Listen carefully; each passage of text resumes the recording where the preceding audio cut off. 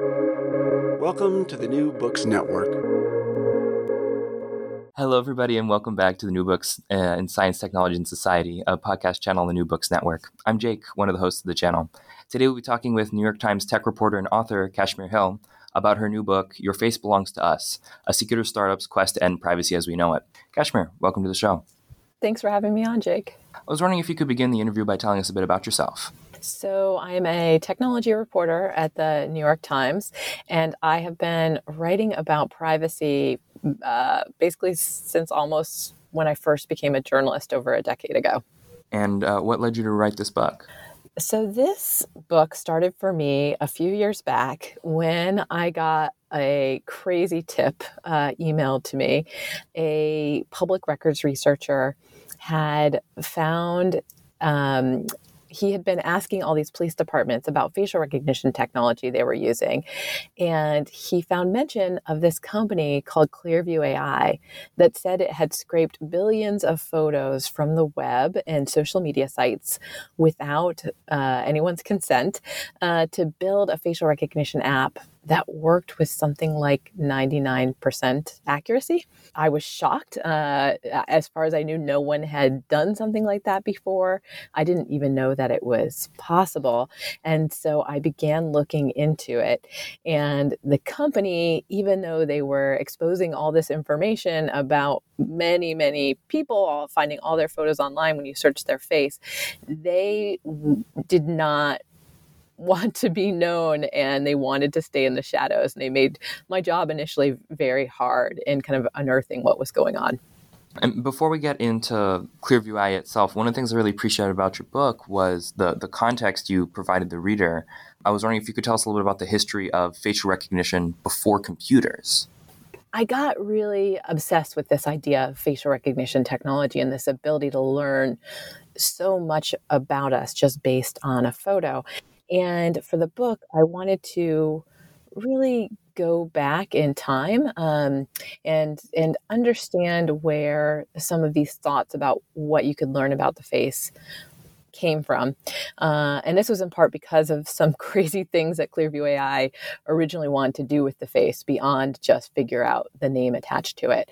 And so the book actually goes back to Aristotle because in some of his writings, he thought only human beings had a face, that we are the only ones kind of that had a true face among the animal kingdom. And he thought it conveyed a lot about us. This was where physiognomy, this kind of discredited science, was first born. And, he thought if your eyebrows were straight, it meant you were a certain kind of person. And if they were, crooked, you were a different kind of person, that you could kind of tell a person's worth and value and characteristics just by looking at the features of their face. So this continued over a long period of time, right? I think you touched briefly on like phrenology and the idea of someone being a criminal based on their face. Was this at all related to Clearview AI's claims of the things they could do? Yeah, so this kind of branch of thought continued for a long time. It really was very popular during the Victorian age. Francis Galton, who was a cousin actually of Charles Darwin, believed in this. And what was strange to see was the way that this strain of thought continues into the modern era.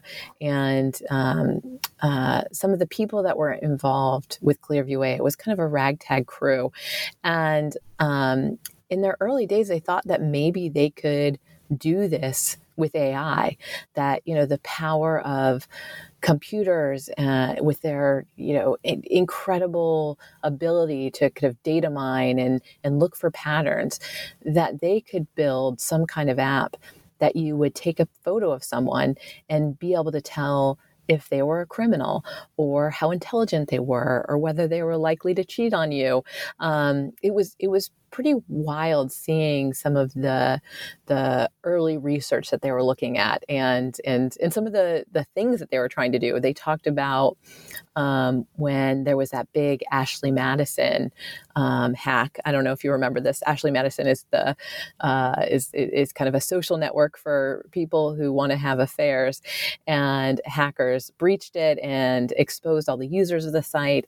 And so I read these early emails that the team that built what became Clearview AI exchanged, and they said, "Yeah, let's look up the faces of these Ashley Madison users on Facebook, and then we'll be able to, have a computer train on them and be able to figure out what a cheater face looks like." How long has the field of computer science been working towards facial recognition? It goes back to kind of the late 1950s, early 1960s. The CIA at that point was kind of clandestinely funding research into a facial recognition machine. There were engineers working on it in Silicon Valley before that part of California was even known as Silicon Valley. And yeah, that was the first time they attempted to have a computer kind of identify just, one face out of 8 different faces. And it did not work very well at that time. They had some limited success, though they did have to have teens assist one of the main researchers' sons and his friend. One of his son and his son's friend had to do the measurements for the computer and then, upload those data points. But yeah, and for many years, there were small improvements, but for a long time, facial recognition technology just did not work that well.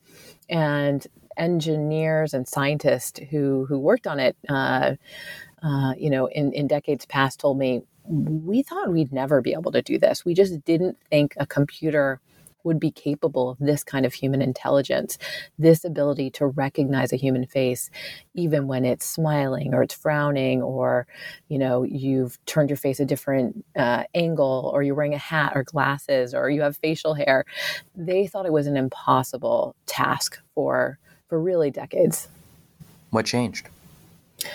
One big thing that changed was just the power of computers and the number of faces that were available for the computers to kind of digest and analyze, thanks to the internet. We, in the early days of facial recognition, they would have to recruit, 10 people or 20 people or hundreds of people to come to a studio and allow a photographer to take photos from lots of different angles that they could use to try to train the computers. But then the internet came along and we all started uploading our photos en masse, and we started tagging ourselves in them on Facebook and on Google, and having that number of faces to feed into the engine alongside computers just growing so much more powerful, and techniques that came about, neural net technology. The computers got so much better at figuring out, what they needed to look for in an image, look for on the face, to be able to say with more confidence, I think that, these 2 faces belong to the same person, or these 10 faces, or these hundreds of faces. Clearview AI now has a database of 30 billion faces. And, that's many more people than actually live on the planet. So they have many different versions of lots of people's faces. Why didn't traditional big tech companies like Google or Facebook or Microsoft build this technology first?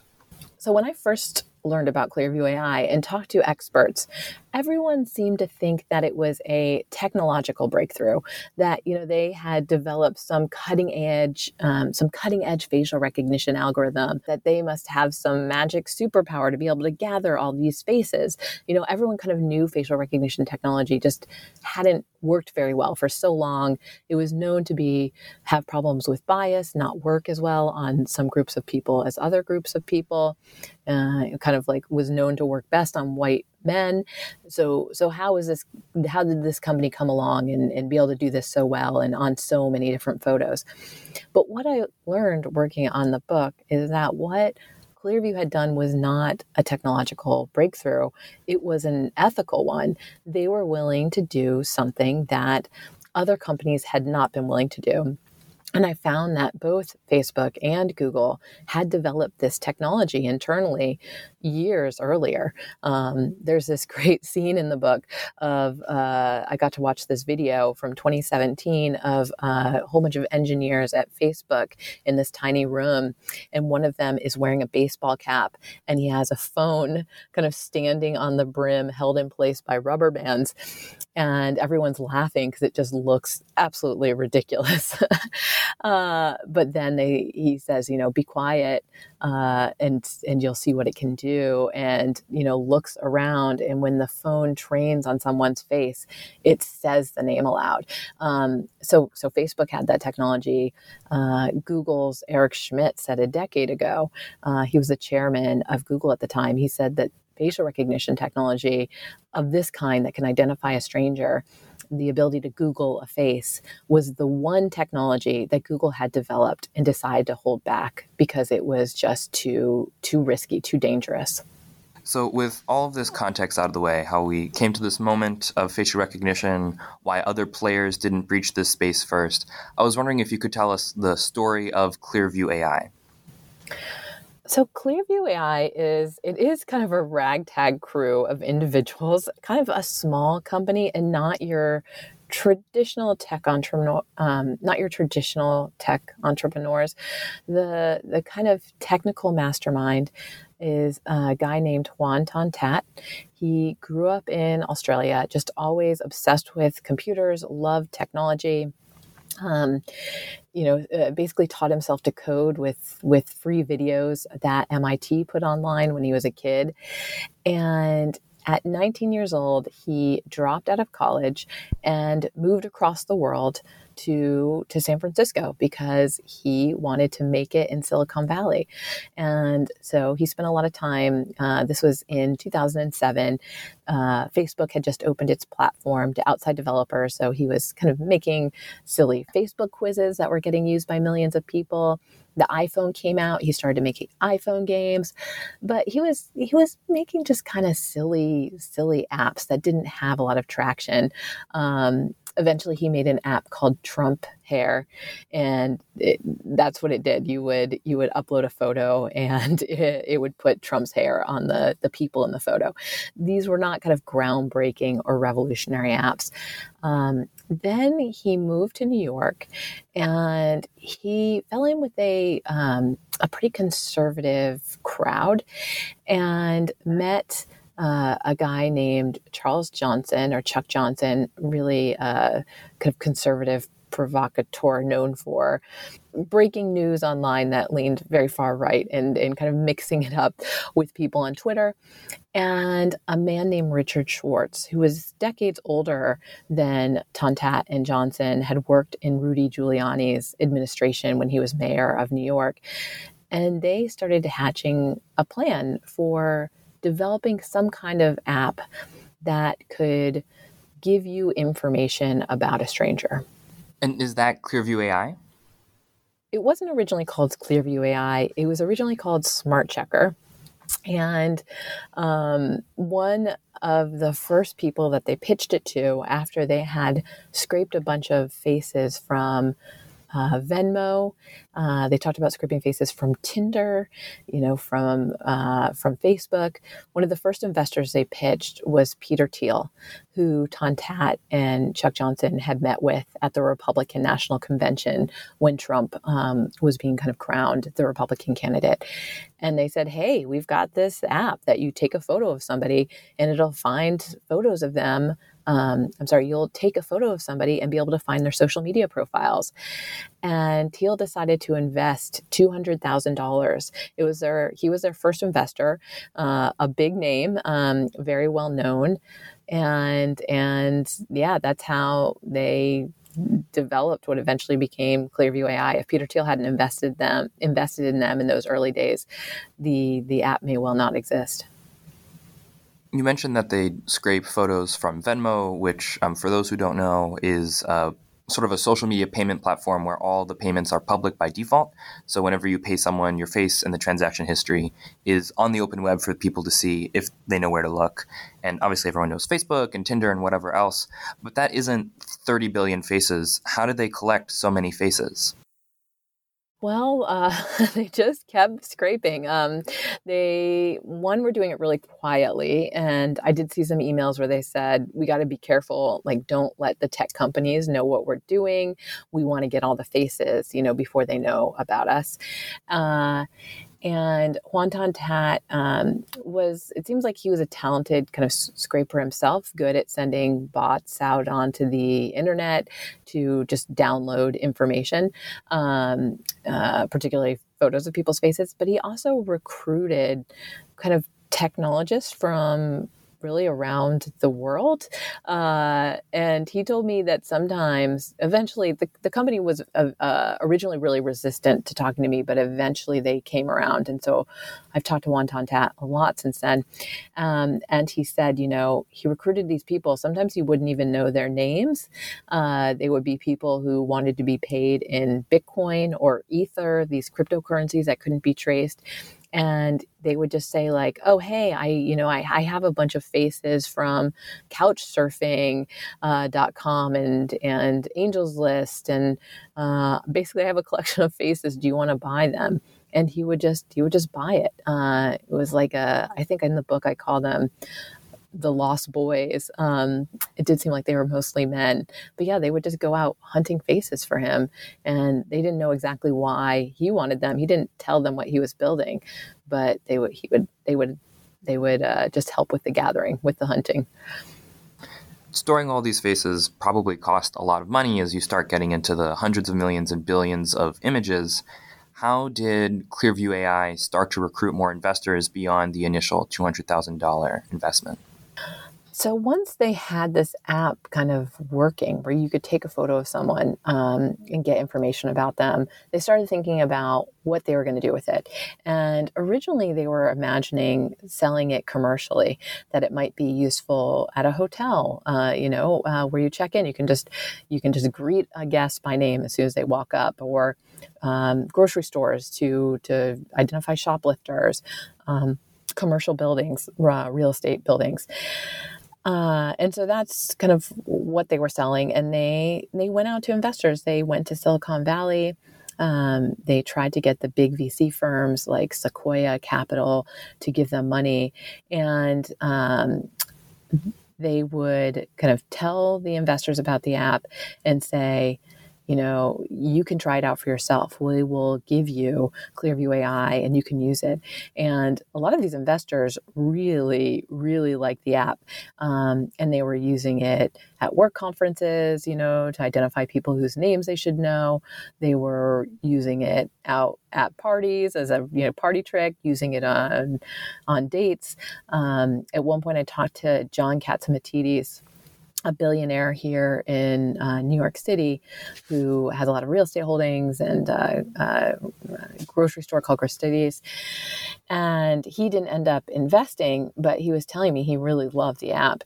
And that one time he was eating at an Italian restaurant and his daughter walked in with kind of a suitor on her arm, and he didn't know who the guy was. And so he had the waiter go over and take a photo of the couple.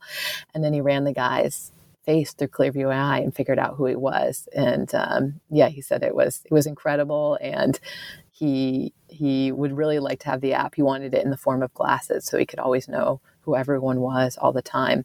But yeah, they eventually started, they kind of failed in Silicon Valley to get investors. And I heard that some people had ethical concerns. Some people were worried that the database that they had created wasn't legal, that scraping all those photos from all those sites wouldn't work.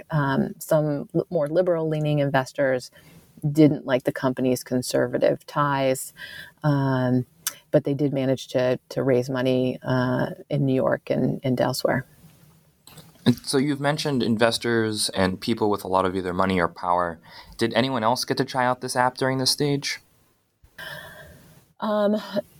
So the main users, besides the wealthy and powerful, were the police. At one point, when they were trying to pitch the app to a real estate company to kind of have in the lobby of their buildings, they met the building's head of security, and he had formerly worked with NYPD. And he said, "Man, my colleagues at the NYPD would love this app. You've got to give it to them." And so he introduced them to the financial crimes unit at the NYPD, and the NYPD was the first police department to start secretly using Clearview AI. And they really liked it. And there is this pretty strong kind of whisper network through law enforcement agencies. And so the NYPD started telling all these other law enforcement agencies around the country, around the world, oh my gosh, we're using this amazing app. I talked to one person who worked for the Department of Homeland Security, and he was telling me about how he found out about it because he was looking for a child sexual abuser who had included his own photo in a photo with a child. And he was able to run the guy's face through Clearview AI, found him standing in the background of someone else's Instagram photo. And the clues in the photo allowed him to track the guy down and arrest him and, rescue the child from kind of being accessible to him. So the police, hundreds of police departments, thousands of police departments ended up signing up for free trials to use Clearview AI. Meanwhile, no one knows that this app exists or has had a conversation about whether we're kind of comfortable with that use of our faces and that findability. And just to clarify for the listeners, when a police department would run a picture through, what would Clearview AI return to them? So when you run, and I've the Wonton Tat, the CEO, has now run my face a few different times, so I've seen this happen. You'll upload the face, and then you'll get a whole bunch of photos in return that the software thinks are you, and you'll just see like a little cropped version of the face. You can click on it, it'll show you the whole image, and it'll give you the URL. It'll give you the website that it came from, and so you can click through, and that can allow you to find out someone's name, find them on social networks, maybe find out where they live. It's a very powerful way to find information about somebody. It's also a way to find photos that maybe don't have identifying information, to find photos that person may not know exist, may not have, put on the internet, not associated with their name. It's kind of this powerful way to just find any place on the internet where someone's face has appeared. Thanks. So you mentioned that this has been happening in secret. Police departments are using this software. Why did police departments not disclose the fact that they were using Clearview AI? I mean, some of the police departments, some officers I talked to, they just knew that this tool would be very radical and might scare people. So they weren't necessarily looking to tell the world about it. And this is, somewhat common when we're talking about new surveillance technologies. Police don't really always love to talk about the tools that they use, whether it's automated license plate scanners, devices that have an ability to kind of figure out where you are based on where your cell phone is, that can kind of basically intercept your cell phone signal, a device called stingrays. Sometimes the police hide the tools that they have, and they say the reason is because they don't want the bad guys to basically know how they can be found. Thanks. So now that police departments use these tools, and you mentioned it was a free trial, but in the book you discussed that several police departments actually buy a subscription to Clearview AI. Is that correct? Yes. And so the NYPD used Clearview for many months, ran thousands of searches, but ultimately decided not to buy the app. And what I was told is that they just felt like it was too controversial. But they told many other police departments about it who did decide to sign up and start paying. And one of the first was the Indiana State Police. And And so, yeah, it became quite popular. And part of the reason why was that you could do these free trials. So it was so easy to sign up for police officers. And then Clearview was pretty cheap. It was only charging, in some cases, a few $1,000s or $10,000 for a yearly subscription. And that was so much cheaper than other kind of facial recognition technology providers were charging for technologies that didn't tend to work as well and didn't have this database that Clearview had of just, billions of photos from the web. So with police departments actively using this technology, are there any actual problems with facial recognition's implementation in our law enforcement system? Yeah, so law enforcement officers have been using facial recognition for 2 decades now, since the early 2000s. And historically, that facial recognition worked on criminal mugshots. And then after a while, they started also incorporating in some states driver's license photos or state IDs. And the facial recognition algorithms were pretty flawed, even though they were kind of actively using them in investigations and looking for like identity fraud when people are applying for new government documents. At that time, the technology had a real bias problem, and it just did not work as well on some groups as others. One facial recognition vendor whose software was rolled out in airports after September 11th to check the faces of travelers told me that they had to pull out of a project in South Africa because they found that the facial recognition technology just was failing utterly on people with dark skin. And so that is troubling to me, that the technology was used so long when it did have these problems that were not well recognized. There's been a lot of improvement in facial recognition technology since then, but we are still seeing problems in its deployment. I've written about a number of false arrests where people have been arrested essentially for the crime of looking like someone else. The most recent incident happened in Detroit. It's the third time that it's happened in Detroit. And it was a woman named Portia Woodruff. She was 8 months pregnant, getting her 2 other young children ready for school. And police showed up at her door on a Thursday morning to arrest her for carjacking and robbery. And it turned out that a couple of weeks earlier, a woman who looked like her had been involved in this crime. That woman had not been visibly pregnant, and so it was clearly a mistake. And the police had not done enough investigating off of the facial recognition lead, and as a result, Portia Woodruff spent a day in jail. She was charged. She had to hire a lawyer to fight the charges. And she went to the hospital when she was released from jail because after her arrest, because she had been so stressed out and dehydrated. So it really has a toll when it's used incorrectly. And she is Black, and all of the people that we know of who have been falsely arrested so far have all been Black. Part of the title of your book mentions the end of privacy as we know it. I was wondering if you could talk about what happens next. Now that this software is out there as a commercial product, what does this mean for everyday individuals who want to keep some sort of anonymity in their life? Well, I think if we don't do something about it, and this technology is widely deployed, it will change just our ability to be anonymous in public.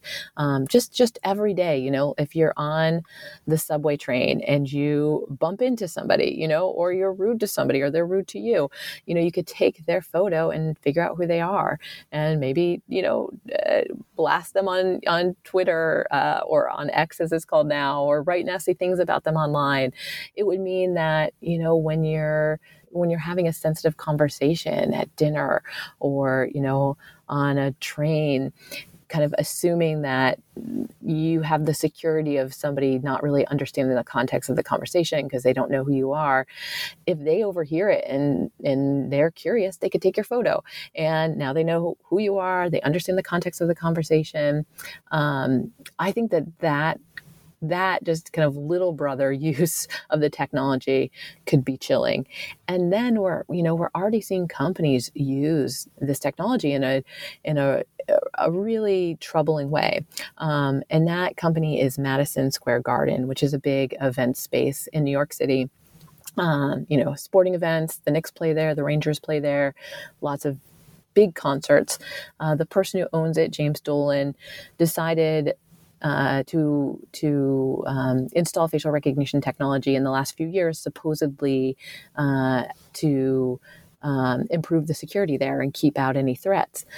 But recently, he decided one of the threats are any lawyers that work at firms that have sued his company. That's about 90 firms, thousands of lawyers. And so Madison Square Garden scraped photos from the law firm websites and put thousands of lawyers on a ban list. And so when they try to go to the venue, they get turned away when they walk through the metal detector and they're told, you're not welcome here. I went with a lawyer once, a personal injury lawyer that this happened to, and she said, I'm not working on the case against you. And they said, it doesn't matter. The lawyers from your firm aren't welcome here until the lawsuit is dropped. And so that's pretty wild. And it really could usher in this new era of discrimination where maybe companies won't let you in because you wrote a Yelp review about them once that was negative, or because they don't like your political leanings. It allows people, companies, the police to gather all of this information about us, the whole online dossier that we have kind of accumulated over the last few decades on the internet, and just attach that to your face in the real world. And I do think there's many ways in which that could be really chilling. Is there anything that someone can do to stay private today? I think this is hard to solve on an individual level. It really is something that policymakers need to address. There's no federal law that really addresses facial recognition technology or the use of our information this way. But there are a few things that people can do. So one, there are some state laws that better protect people's faces. Like, depending on where you live, you have more rights. And so if you live in a state or country with a right to access and delete your information, if you're in California, for example, you can request that a company like Clearview AI actually delete your face from their database. So if this troubles you, I'd encourage you to do that. You also might want to start thinking more about what photos you put on the internet and just being aware that they're findable. This may be a little counterintuitive, but Clearview AI is limited to police use, but there are copycats now. There are public face search engines. One is called PimEyes, and you can go there, and if you want, you can upload your face and find out what photos of you are on the internet. That you might not know about, and you might want to address them. If there's anything you don't like, basically, in your kind of internet footprint, you might want to try to get those images taken down, knowing that others can now find them. What is your position on facial recognition after writing this book and doing all this research and thinking a lot about privacy? I'm not an activist. I'm a journalist, and I'm just trying to chronicle what is happening. So I don't know if I have a position per se. I guess I see how facial recognition technology can be used for good. I've talked to a lot of police officers who have solved crimes this way. And, when it's used appropriately, it can be used for justice. At the same time, I do think that it could be deployed in really chilling ways. And I document that in the book. Russia has used it to identify protesters against the war in Ukraine. China has used it for control of its citizens in all kinds of ways, from identifying, Uyghur Muslims, who have been put in detention camps in China, to policing people wearing pajamas in public or taking too much toilet paper in public restrooms.